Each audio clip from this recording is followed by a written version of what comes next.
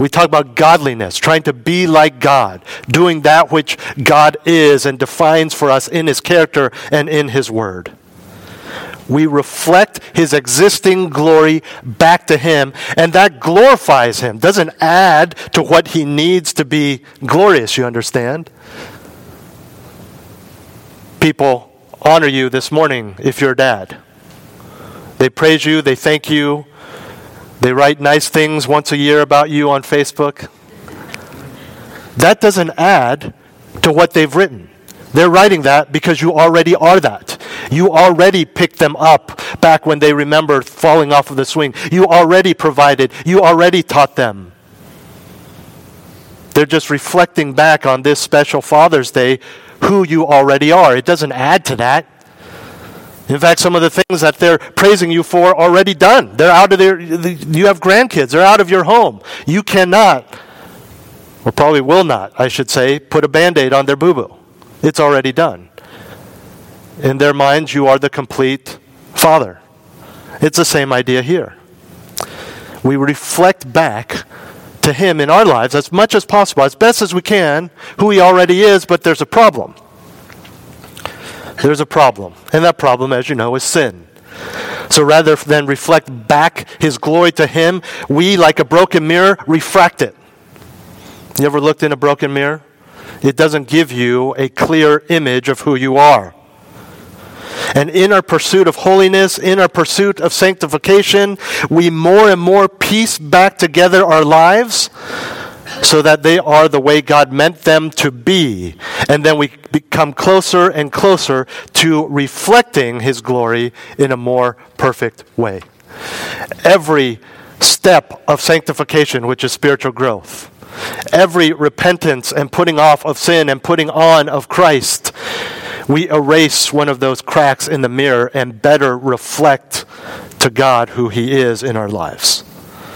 So, when Paul calls us to do all things to the glory of God, it is that pursuit of doing all things in a way that represents and reflects who God is, who our God is.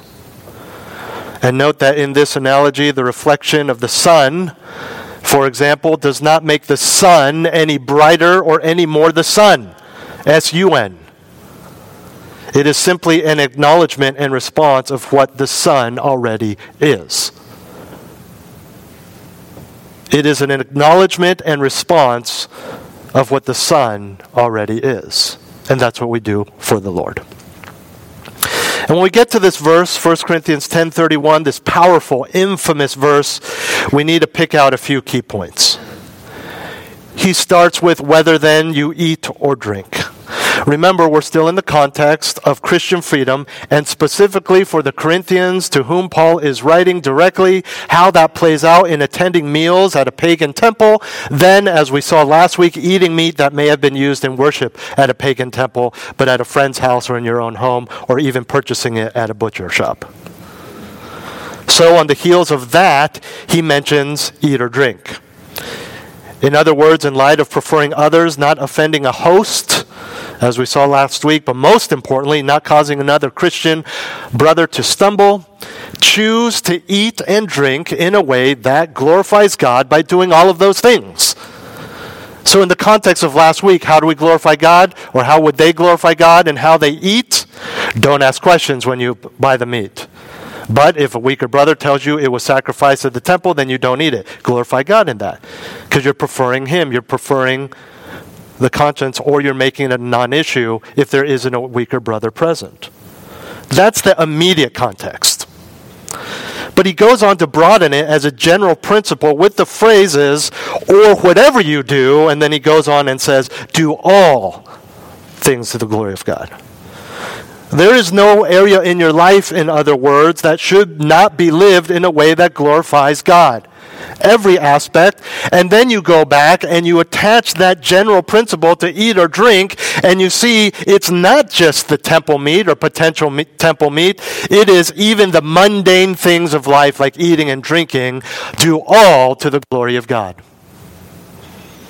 There is no thought, there is no feeling, there is no circumstance, there is no action, there is no word that is outside of the realm of being able to glorify God in the Christian's life. Does not matter how you feel.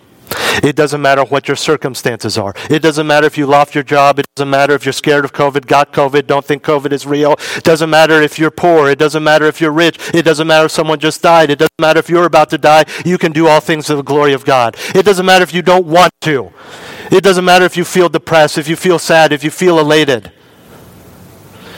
It doesn't matter, well, my husband doesn't, well, my wife doesn't, well, my kids don't, you don't understand. Maybe I don't understand, but what I do understand is that in everything, you can do all things to the glory of God. You may ask, well, glorify God in my Christian life, but what about the areas of everyday life? What about my work? What about my commute? There is no difference. Or at least there shouldn't be. And that's where we hone in with eat or drink. There is no such thing, well, you can call it mundane, but there is no such thing as mundane aspects of life that are distinct from that which can glorify God. It is all your Christian life. To say there is a difference between your normal life, your job, commute, and meals, and your Christian life, your worship, church attendance, Bible study, maybe your parenting, is like saying there's a difference between my normal life and the life I live when I am Asian. There's no difference. But even in that, some people compartmentalize that and say, oh, he means when he's actively engaged in cultural activities or promoting Asian American awareness, like we would Christian evangelism. See? Compartmentalize. No. What I'm saying is that no matter what I do, I exist as an Asian man. I can't change that. Society says I can change that. I cannot change that. In the same way, no matter what you do, you are a Christian, and you are to do it as a Christian. You are to do all things, always, with a Christian mindset. What's the Christian mindset? It's in the Scriptures. Out of love for God and love for others, primarily. That's the starting point, foundation of everything. You cannot compartmentalize your life into Christian and non-Christian, or Christian and mundane, or normal, or daily. Because even the simple acts of eating and drinking are to be done to the glory of God. I don't think many Christians, and I don't think any Christians in this church, seek out to compartmentalize our lives. We do it accidentally. We do it unconsciously. And so this serves as a warning, because I think we'd all agree with that. Of course we don't compartmentalize our lives. I can't turn off my Christianity. But we do tend to do that when we go to work and turn on and say, now it's time to please the boss, not God. Oh yeah, when I'm ushering at church, I'm serving God and His people. But no, I got to serve my coworkers at work. There's an aspect of that, right? Submit to your boss, prefer other people, but you do that because you understand that God is your ultimate boss. Vacation. Yeah, I would never do this at home, but I'm on vacation, so I can indulge in the gray areas or even the sins that I would never do back home. And the anonymity, right? There's no way I'm going to run into anyone from church here. Kind of feeds into that. That's compartmentalizing your life. Let me get more real with you. I'm just tired. I'm angry right now. I'm just struggling, so I'm just turn that off. You're compartmentalizing your life into Christian life and some sort of psychiatrist diagnosis life. You can't do that. It's one life. You're the same person. Do all to the glory of God. You can be sad to the glory of God. Sadness is not sin. You can mourn to the glory of God. You can struggle and feel pain to the glory of God. Do all things to the glory of God. This inclusive term keeps us from compartmentalizing our lives to do all. How do we glorify God then?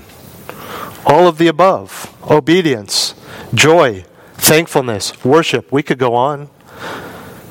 And again, I want to remind you that when we talk about obedience, because that's the big one, right? Just obey.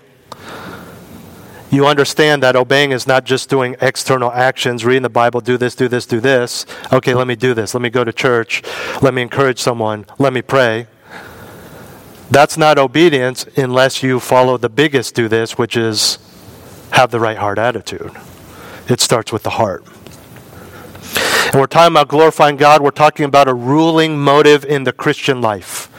There is no room for pursuing the glory of anyone or anything else. Not the glory of your company, not the glory of yourself, not the glory of your boss, not the glory of your spouse, not the glory of your children. And when it comes to understanding how to glorify God, perhaps putting it negatively will help. God is dishonored, which is the opposite of glorified, whenever anyone sins, but especially when his redeemed people sin. So don't sin. The opposite is also true. God is especially glorified when his people are faithful and obedient. This is what it means to glorify God, to do what he says, which includes doing it with the right heart. It starts with the right heart. And when you understand that, the heart, then it makes sense how you can glorify God, not just in going out to be a martyr for Christ on the mission field or those big spiritual acts that we think about or read about, but simply in how you eat, how you treat your spouse, how you work, how you fill out those forms at work, how you drive, how you vacation, how you sleep, how you stand in line at the DMV. Everything. How you shower, your hygiene, how you use the bathroom, how you brush your teeth.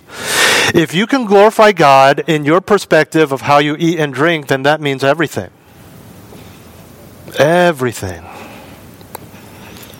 That's the commanding principle. And everything else is based on this foundation, including our second final lesson on freedom and glory, the comprehensive practice. The comprehensive practice. Look at verse 32, 1 Corinthians 10. Give no offense either to Jews or to Greeks or to the church of God. Again, we've seen this before in these 3 chapters. He's summarizing again.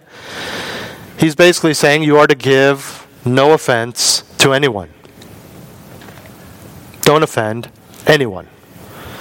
And the idea here is to not cause anyone to stumble as it pertains to the gospel and their relationship with God. He'll clarify this in the next verse. We've seen this throughout chapters 8 through 10. Either as an unbeliever who needs to turn to God or a believer who needs to turn more to God, which is all of us Christians. And we know from Paul's earlier teaching on this topic that we're talking about that which will help us to be salt and light. Though we are to take cues from cultural norms about what is polite, what is offensive and not offensive, we cannot let the world's morality dictate what we say and do. And this goes back to Paul saying, I am all things to all people. Right? And we talked about then that it says, look, if I want to witness to Jews and they don't want me to eat pork, then I'm not going to eat pork in their presence. That's fine. Because it gives me an avenue for the gospel for them on their home turf, on their ground. So there's a cultural norm that we can accommodate for the sake of the gospel. But when it comes to sin issues and morality issues, we cannot. As we saw last week, we definitely need to prefer our non-Christian friend who's invited us for dinner and don't ask any questions. Be polite, eat what's served in front of you, regardless where you think it may have come from, regardless of it tasting horrible or whatever. But when it comes to Christianity and other Christians, if weaker brother says, hey, this is from the temple, then you don't eat it, even if that does mean offending the unbeliever. So, back to this point, for example, in our culture, it is offensive to many to say that abortion is wrong. It's very offensive. It's offensive to them because they take it personally. It has nothing to do with the baby. They take it personally as an attack against women. And we get that. This is what our culture says. I don't think anyone is unaware of what I just said. But that doesn't mean that for the sake of the gospel, we tell people we're okay with abortion, you see, because it's clearly a sin issue. It's a morality issue.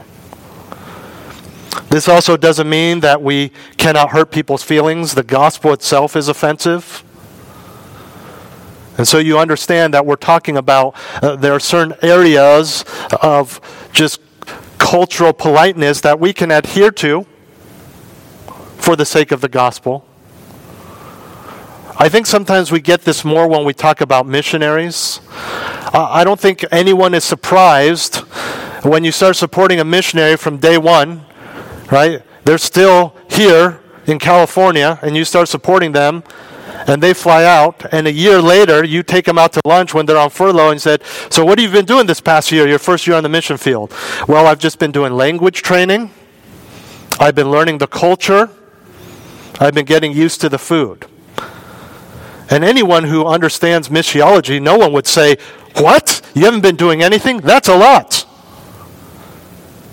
Because they're learning, though they look different, to be one of them for avenues for ministry and the gospel. Same idea, but here in, and you understand, you can't even say United States because states and even regions within those states have different cultures. Right? If you were born and raised in Fresno, you know that the culture is very different here. If you went to school in Los Angeles, you know the culture is very different here in the Bay Area. You know the culture is very different here in the Central Peninsula than it is in Vallejo or Santa Clara, right? And so we understand these things. You get it. I mean, even if you don't acknowledge it, I think we all do this when sharing the gospel. We're careful in what we say about peripheral, non-gospel issues, non-issues, frankly. But what this is talking about is giving offense by keeping someone from hearing the truth. You can't avoid the truth in order to get them to hear the truth, right? You can't negate something God has said because you want to get to the gospel. That doesn't make sense. You need to be consistent with everything that the Bible says. So you can't say abortion or homosexuality or premarital sex is okay because you say, well, I don't want to offend them because I know they've been living with their girlfriend for 3 years and I don't want to tell them that's wrong when they ask me because I want to get to the gospel. You can't do that because then you're lying. On a side note, what you can do in evangelism is acknowledge that it doesn't really matter to them because they're not believers. I got some shocking news for you. Non-Christians act like non-Christians. They will act like Christians after they become Christians.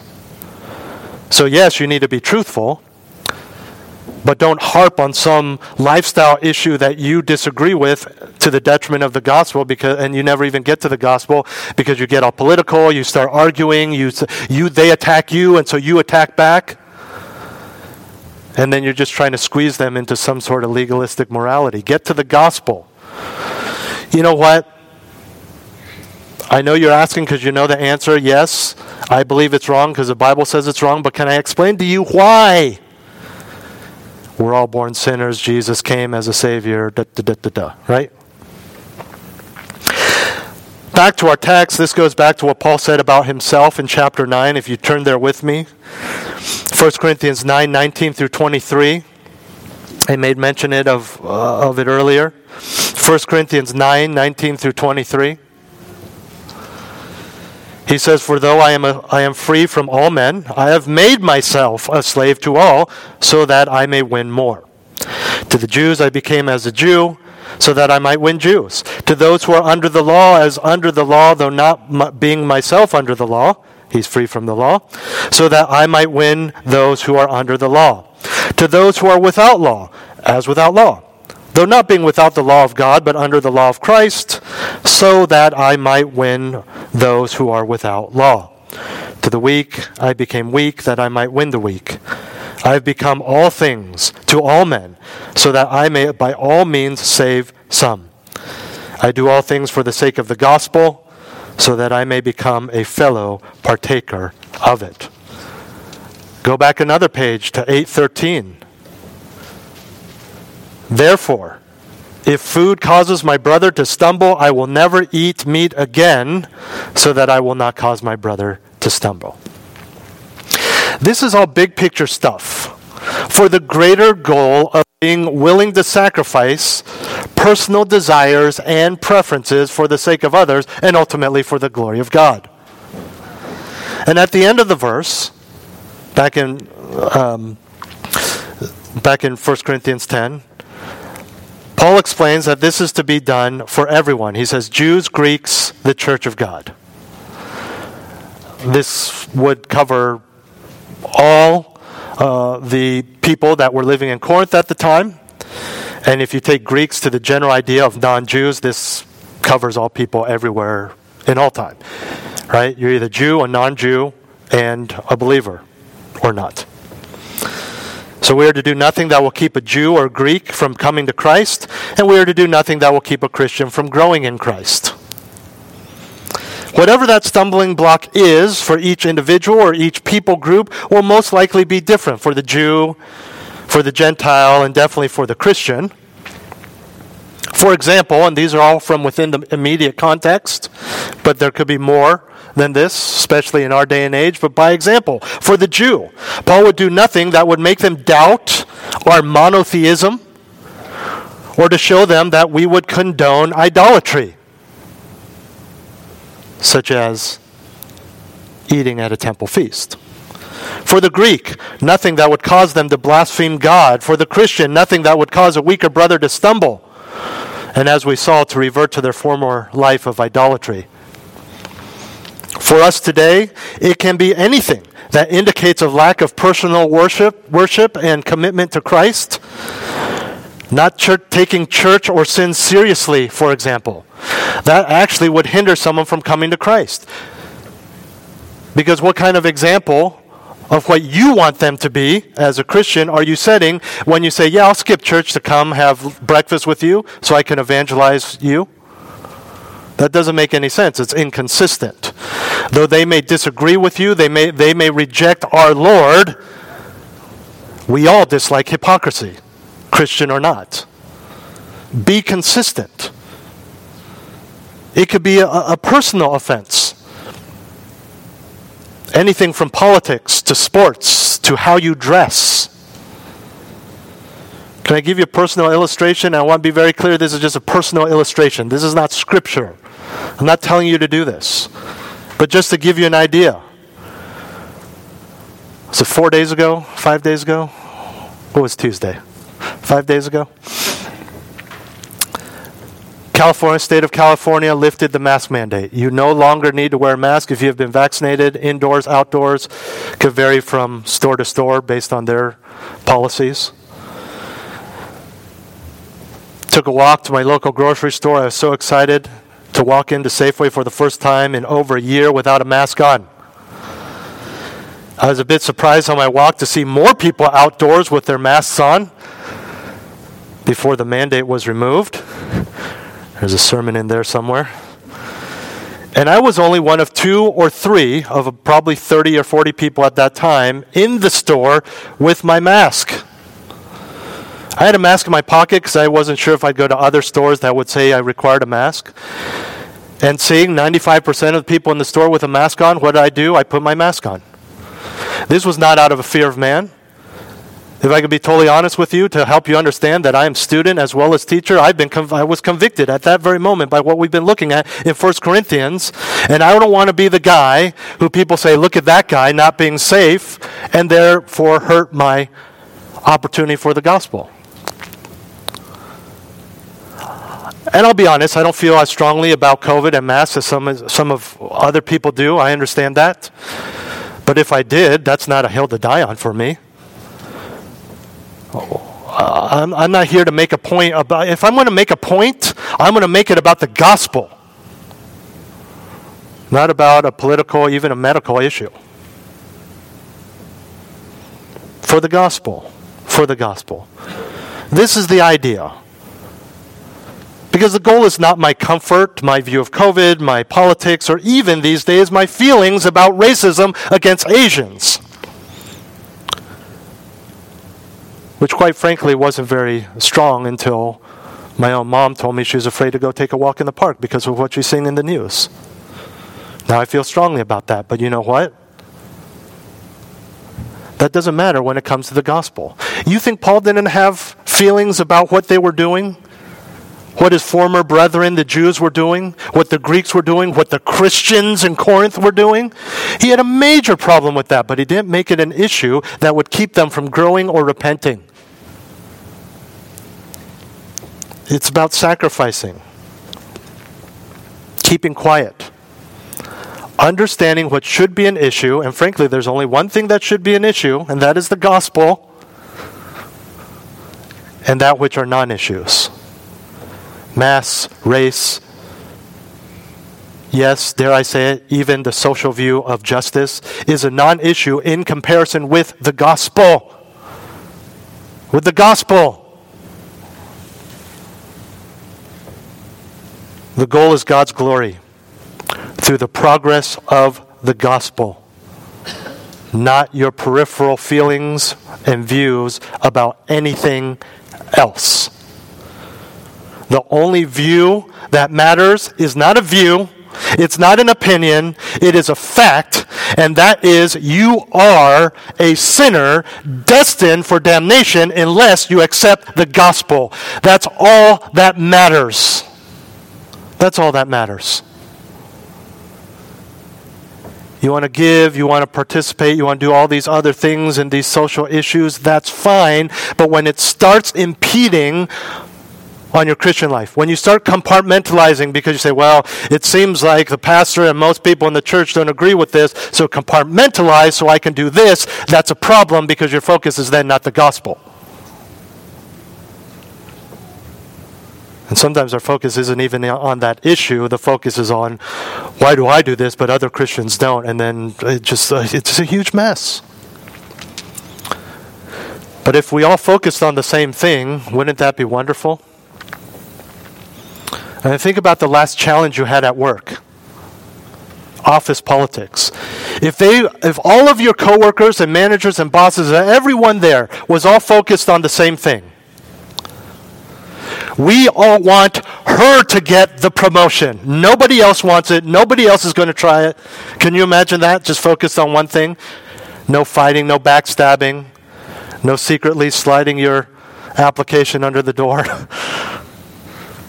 If we're all focused on one thing, isn't that what we're told about unity in the Spirit? To focus on the gospel?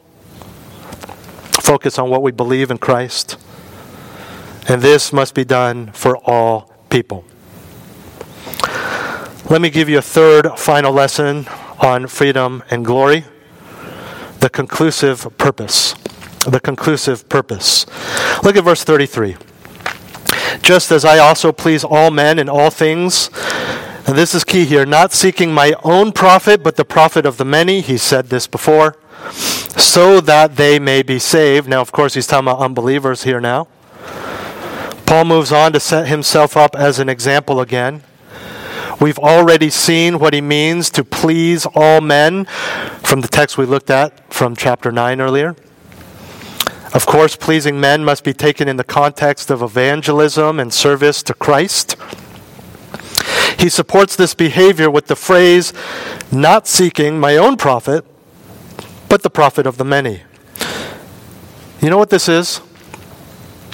This is a complete and utter disregard of his own interests for the sake of many, for the sake of others. Many being the greatest number possible, as many as possible. Not a select few that happens to be many as possible, as we unpacked with the word neighbor. And this goes back to what I said in the beginning regarding big principles. There is no set or allowed limit in this phrase, this idea, this principle. And there's a reason for all this, the conclusive purpose, that they may be saved. Having a goal in mind does make sacrificing easier, doesn't it? When you have a goal in mind. Knowing there's an actual race with a medal for the winner makes the hardships of training worth it. Knowing there's a paycheck and subsequent food on the table and roof over your head make the difficulties of work worth it. And knowing there's God's glory and the progress of the gospel makes the pleasing of men worth it. Without this goal in mind, not only do you lack the proper motivation to please all men, but you will please all men in an unbiblical way. If your goal is just to make friends and to please men, and not for the sake of the gospel, if you just stop at pleasing men or your own reputation or whatever it is, you will do it unbiblically. There's a huge difference. That is, you will do it out of a fear of man or as a means for your own profit and advancement, rather than out of a fear of God and a means for the advancement of God's glory. The problem here is that there's a lot of people. Unlimited, really. And if we were to try to picture that in our mind's eye, to scan the image of all that are considered our neighbor, and include ourselves in that crowd of people, we do not see everyone equally. Because we see ourselves as much greater, more important. It's like going to the grocery store without your mask on, and then everyone has one on, so you put one on. Just kidding. And you go to strawberries, right? Strawberry season. I know this makes a lot of people happy. And they sell them by the basket usually, right? Some fruits by the pound, some by item, by the basket berries usually. And you see these baskets. Remember those plastic green baskets they used to have? Now they're the clear plastic ones. Okay, I'm going to stop there. Major rabbit trail. Like the maps the other day. Remember me talking about that for way too long? And you see, basket of strawberries, $5 on sale. And you notice that every basket, as they are prone to do, is filled pretty much the same, about half filled. But then you see one basket, as you scan all the berries, that is so full that the lid is popping off, and that one is equally $5. It's hard, after you have seen that, to choose the other baskets. That's how we see ourselves. As more worth it, more valuable than the other baskets. But when we see ourselves as servants of Christ, made and saved to glorify the Father, then we have the right attitude and understanding of self so as not to seek our own advantage, but that of others. Spiritual advantage. And you say, Pastor, that's hard. You're selfish, I'm selfish, we're all selfish. We naturally think of ourselves more as more important. We naturally are concerned more about ourselves, if not just for practical reasons, because if we're not concerned about ourselves, who will be? I know my needs. I know when I'm hungry. I know when I'm having trouble financially. I don't know about that about you. So even on a practical level, we revert to thinking more about ourselves. But there's a good solution here if you're still having a hard time viewing yourself in the proper light. If you still see yourself as the bigger and better basket of berries, then stop comparing yourself to others and compare yourself to Jesus Christ. That's our fourth and last, final lesson on freedom and glory, the consecutive pattern. The consecutive pattern. Look at verse 1 of chapter 11. Paul says, "Be imitators of me, just as I also am of Christ." There's a pattern here, and as helpful as it is to know that Paul, as a human sinner just like us, was able to do all things that he is calling us to do, the reality is that the pattern is not him, the pattern is Jesus Christ. The only reason Paul can humbly and confidently set himself up as an example to all of us is because he is imitating Jesus Christ. So what is the particular pattern that he sets before us? Well, as we have seen, first, to disassociate with anything that can cause a weaker brother to stumble. And secondly, giving up his own perceived rights and felt needs for the sake of a greater benefit to other people, Christian and non-Christian. Bigger picture, in what ways is he imitating Christ, such that we should imitate him and thereby imitate Christ? Well, there's a few we've seen in Paul's life that are clearly in Christ's life as well. A willingness to suffer pain and even death for the sake of others. Having much, whether in heaven or within Judaism, but giving it up. Right? Christ gave up what he had in heaven to come to earth. Paul was very well-known, successful, probably wealthy in Judaism. 2 Corinthians 8 talks about this, being poor, that others might become rich. It refers to that in Christ, and then Paul says that of himself and what we are all to do as well. He also modeled Christ for us in becoming a servant when he rightfully could have been a Lord. For Jesus, Lord of Lords. For Paul, a Lord or leader within Judaism. And we could go on. Yes, Paul is a great example, but only because he followed the greatest example. There's a lesson here for us. Immediately here, we don't just do what Paul does. We do what Paul does because it aligns with and adheres to the example and commands of Jesus Christ. There's a second peripheral lesson here for all of us, but I think especially appropriate here today on this Father's Day. Father, parent, husband, pastor, friend. Call others to follow your example only because you are first following Christ.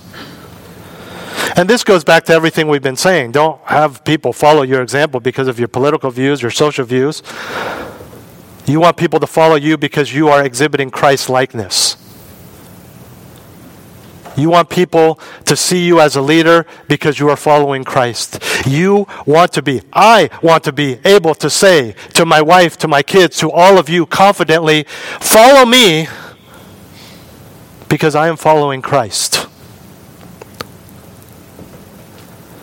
And in anything where I am not, my brethren, my wife, my boys, please graciously ignore it. Can we say that? Can we do it? And ultimately, the big point here is follow Christ. Follow Christ. All of this within the context of how to use your freedom for God's glory, but within the wider understanding and context of everything that we do.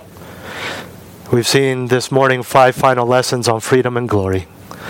The commanding principle, the comprehensive practice for all people, the conclusive purpose, the unbeliever's salvation, and we could add the believer's spiritual growth, and the consecutive pattern. Paul, or whoever it may be, but ultimately starting with Christ. Because whether then you eat or drink, or whatever you do all to the glory of God. Give no offense either to Jews or to Greeks or to the church of God, just as I also please all men in all things, not seeking my own profit, but the profit of the many, so that they may be saved. Be imitators of me, just as I also am of Christ. Let's pray. Heavenly Father, what a high calling and incredible privilege to be able to glorify you in all things. Father, whether it's big so-called spiritual things, may we examine our hearts to see if we're truly glorifying you. And help us to examine our hearts to see if there are any areas where we're not glorifying you actively, consciously. Our work, our eating, our habits, our parenting, whatever it may be, Lord. Lord, we so desire to glorify you. Teach me, teach us what that means to glorify you in everything that we do. As we examine every detail of our schedules, of our lives, every cent in the bank, every step of our feet, every mile of our commute, teach us what that means to glorify you in those things. And then use us to that end for your glory. In Jesus' name, amen.